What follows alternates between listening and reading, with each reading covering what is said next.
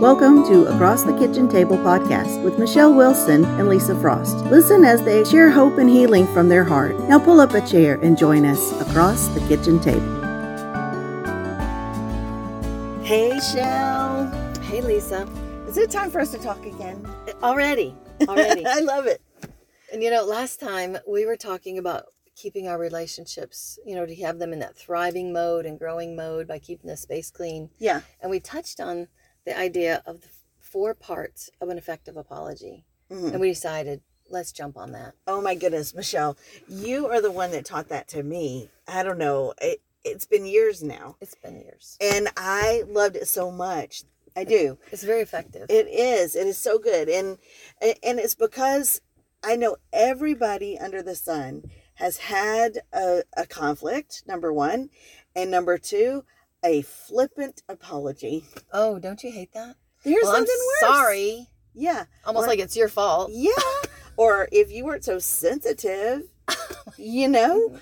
I'm telling you, an apology, you can tell when it is not sincere. I know. You can totally tell. Exactly. And it does more damage. You're right. Than it does anything else. And also when we are parents, especially with young children, there's so much bickering and fighting. Mm-hmm. And how to resolve that. Do you force your kids to apologize? That's what my mom used to do. All right, apologize. Yes. And hug each other. Hug each other. Oh my goodness. Now hug your brother. Yeah, and it does no good. It was like we were boards. Uh-huh. I'm still mad at you. You know? Yeah. That was one of my big issues as a parent. It was like, what? This doesn't seem right. How do you teach your children to resolve issues, to get back into relationships with each other? Mm-hmm. And that was a big, big deal for me as a parent of young children, because I've seen adults who do not have right relationship with their siblings. Right. Oh, that is so true. And where does that start? It starts when they're young. If you haven't heard the previous episode, go back and listen to it. Their space is not clean between each other. There's been so much damage and hurt done. Right. And that space isn't clean. And they've just given up. And then you can't have a relationship as adults. Right. And so it was a really big deal that I wanted my boys, I wanted them always to be able to be close with each other and be able to get along. And I knew it started somehow in our home when they're 10 years old and 8 years old and 5 years old. And so thankfully I came across a blog or something that I read about this, and I looked online. I couldn't find where to give credit. I wish I could, but now it's become quite popular. The 4 steps of an effective apology. So I found this. I started teaching this to the boys. I printed this up and I posted it in every room in our house. Every room. Every room. Right. I did. And we went through the process. It was really a long process to teach them how to do this. Okay. Like when someone is offended, and what I would do is pull them aside and walk them through these 4 steps and what they could say. And when they were ready to say it, they could go to their brother and do it and then walk it through with the other one. And when they're ready, I didn't force them to do it, but I did have them stay in their room quietly until they were ready. So there was motive. There was a little bit of a twisting of the arm. There was a motive. Like you can't just forget about it and go on. Right. You stay in your room and you think about this until you're ready. You're not going to just go off and play. Yeah. And because that's such an important issue. So that was kind of how I did it as a parent. And it became very effective. And I've heard my boys continue to use this. That's encouraging. Mm-hmm. So let me go through the 4 steps of an effective apology. Okay. First of all, yes, you're going to say you're sorry, but you have to name the thing that you did. Don't just say, I'm sorry. I'm sorry for what you did, or I'm just sorry. You have to name it. Sorry you feel that way. Yeah, I'm sorry. You name what you did. Right. Like, I'm sorry I used harsh words. I'm sorry I called you whatever. I'm sorry I called you a name, or I'm sorry I hit you. Or this happens in adult life too. Mm-hmm. I'm sorry that I got angry and lost my temper. Right. I mean, parents need to apologize to their kids too. I'm still learning how. I know that sounds terrible. No, it doesn't. But I get defensive before I get apologetic. All of us do. And so I'm learning even now, like this last weekend, my husband was just on edge for whatever reason. It didn't really matter, tired, hungry, whatever. It set the atmosphere. And then I was doing the same thing. I was a little snippy or this or that. Anyway, I did find myself going back to this, having to say I'm sorry. Mm-hmm. And I had to say for what? Name it. Even, my tone of voice. It seems like a lot of times I'm apologizing. I'm sorry for my tone of voice. Right, because I'm sorry just doesn't seem like it's good enough. What you do you need mean to you're name sorry? it. Yeah. You have to name what you've done. It's so important. God wants us to do that when we come to him and asking for forgiveness. That's called confession. Yes, name what it is. Yes. And there's just, it's so important to do that. Right. So the first one, I hope you're writing these down. The first one is to name what you did. As you're saying, I am sorry for, and you name it. Okay. The second one, this is the hardest one. Mm-hmm. Why it's wrong. Why it's wrong. For instance, I'm sorry about my tone of voice as I talk to you. It was really disrespectful to you. I've said that to my husband. I'm sorry. It really sounded like I was talking down to you. I'm so sorry. Maybe my children would say, I'm sorry I hit you. It's never right to hurt a person. Wow. And so, why is it wrong? And you know what? This one right here, it's the hardest one. You have to help your children think it through. Because at the time, they're only feeling right. They're not feeling like it was wrong. And how does change happen unless we really see how we have wronged a person? It's key to change happening and to developing empathy towards another. Good. To see how they feel. You have to put yourself in their shoes. Yeah. To know why it was wrong or how it hurt them. Right. It must have hurt you because, I'm sorry I didn't want to share these with you. It must have really made you feel like you were left out. It's just, when you understand how another person feels, it makes you want to change. You are right. I think that could be one of the main things that are missing in our society. Don't you think? I really do. We're so absorbed in ourselves. We are, and nobody worries with this lesson. Teaching their children how to put themselves in someone else's shoes.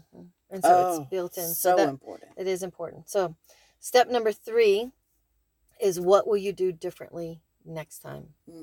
So I'm going to go through it again. I am really sorry about my tone of voice. Why it was wrong. It was so disrespectful to you. In the future, I am really going to try hard to speak with a nicer tone. Or in the future, I'm going to share my cookies with you.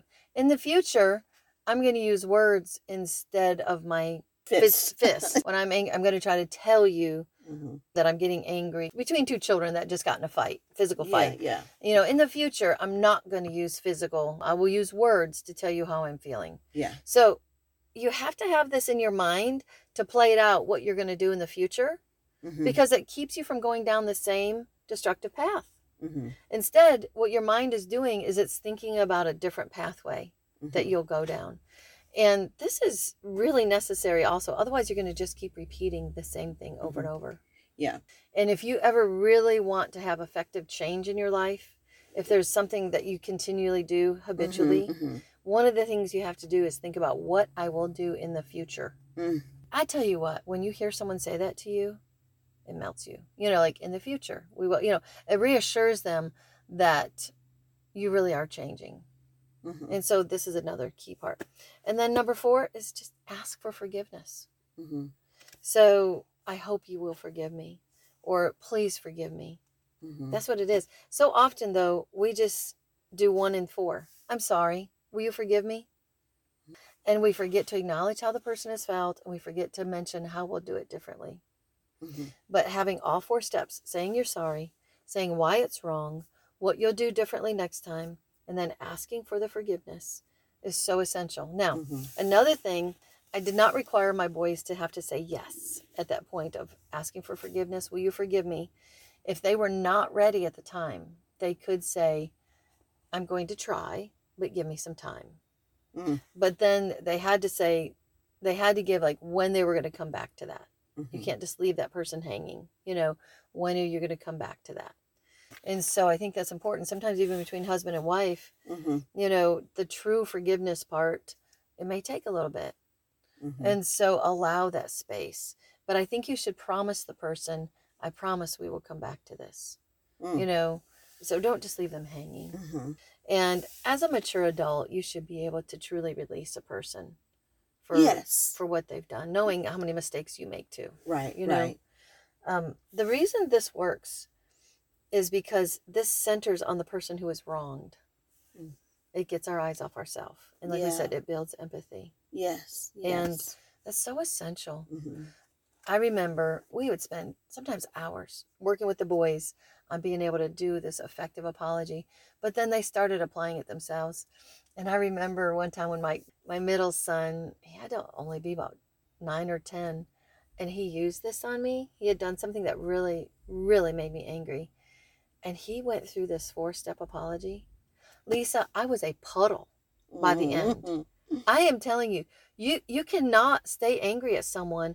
Like, imagine a 9-year-old saying to you, Mom, I'm really sorry in naming it. Right. It really must have made you feel like, in the future, I will. Yeah. Will you please forgive me? And I'm like, yes, I'll forgive you. You know, like, it just totally took the wall down. Mm-hmm. And it showed me how effective it was. Mm-hmm. And wasn't he smart? Well, he was listening. He was listening. He was learning. But it makes relationships so sweet. Right. It makes relationships so sweet when you can apply this. This includes adult relationships. It includes relationships between child and child to adult. Also, us and God. True. Oh, God, so true. Mm-hmm. So true. I know that you've called it the 4 parts to an effective apology, and I do think it's effective. But the thing that strikes me is that it's complete. You know, it's a complete apology. This is not half-hearted, because that's really what gets under your skin sometimes, is things that are half-hearted. People really didn't mean what they said. They didn't take the time to reflect, to, like you said, to make a future plan. It takes preparation to go into it. And I'm not doing it just so I have relief. Exactly. It is not about... It's not about me. Yeah. It's about restoring that other person, the person I hurt. It's about them. And me taking the time to think about that and putting the time in to do it. I'll tell you what, you apply this to your relationships, and it's going to make them so rich and so sweet, and make it easier to keep that space clean. I love this. And you know, this is quick. It's simple, but it's so effective. It is so complete. And everybody should make this part of their behavioral patterns. It's doable. It really is. Really is. And when we do put this out there, we'll put this in the notes. Oh, I love that. So folks can go back and do it. And I encourage you, write it down. Put it somewhere you're going to see it. Because when you're in the middle of it, sometimes it's hard to remember. But share this with your family and say, hey, can we start doing this? Let's try to start doing this. If you have to role play to practice it, first of all, and you should, and you will, probably. You'll have a chance to truly do it. But I think I need to go back and put it on our wall again. I don't think it's there. And this would be really good. This has been a good reminder to go back to having a complete and effective apology. Yes, I love it. I'm a typesetter, so I may just take this and typeset it and make a little picture so our friends could print it out. Oh, that would be great. Yeah, I'd like to do that. Make that available. Yeah, Good job, Lisa. All right. Pray for us. Lord, thank you. Thank you that when we come and apologize to you, your answer is always yes, I forgive you. Yeah.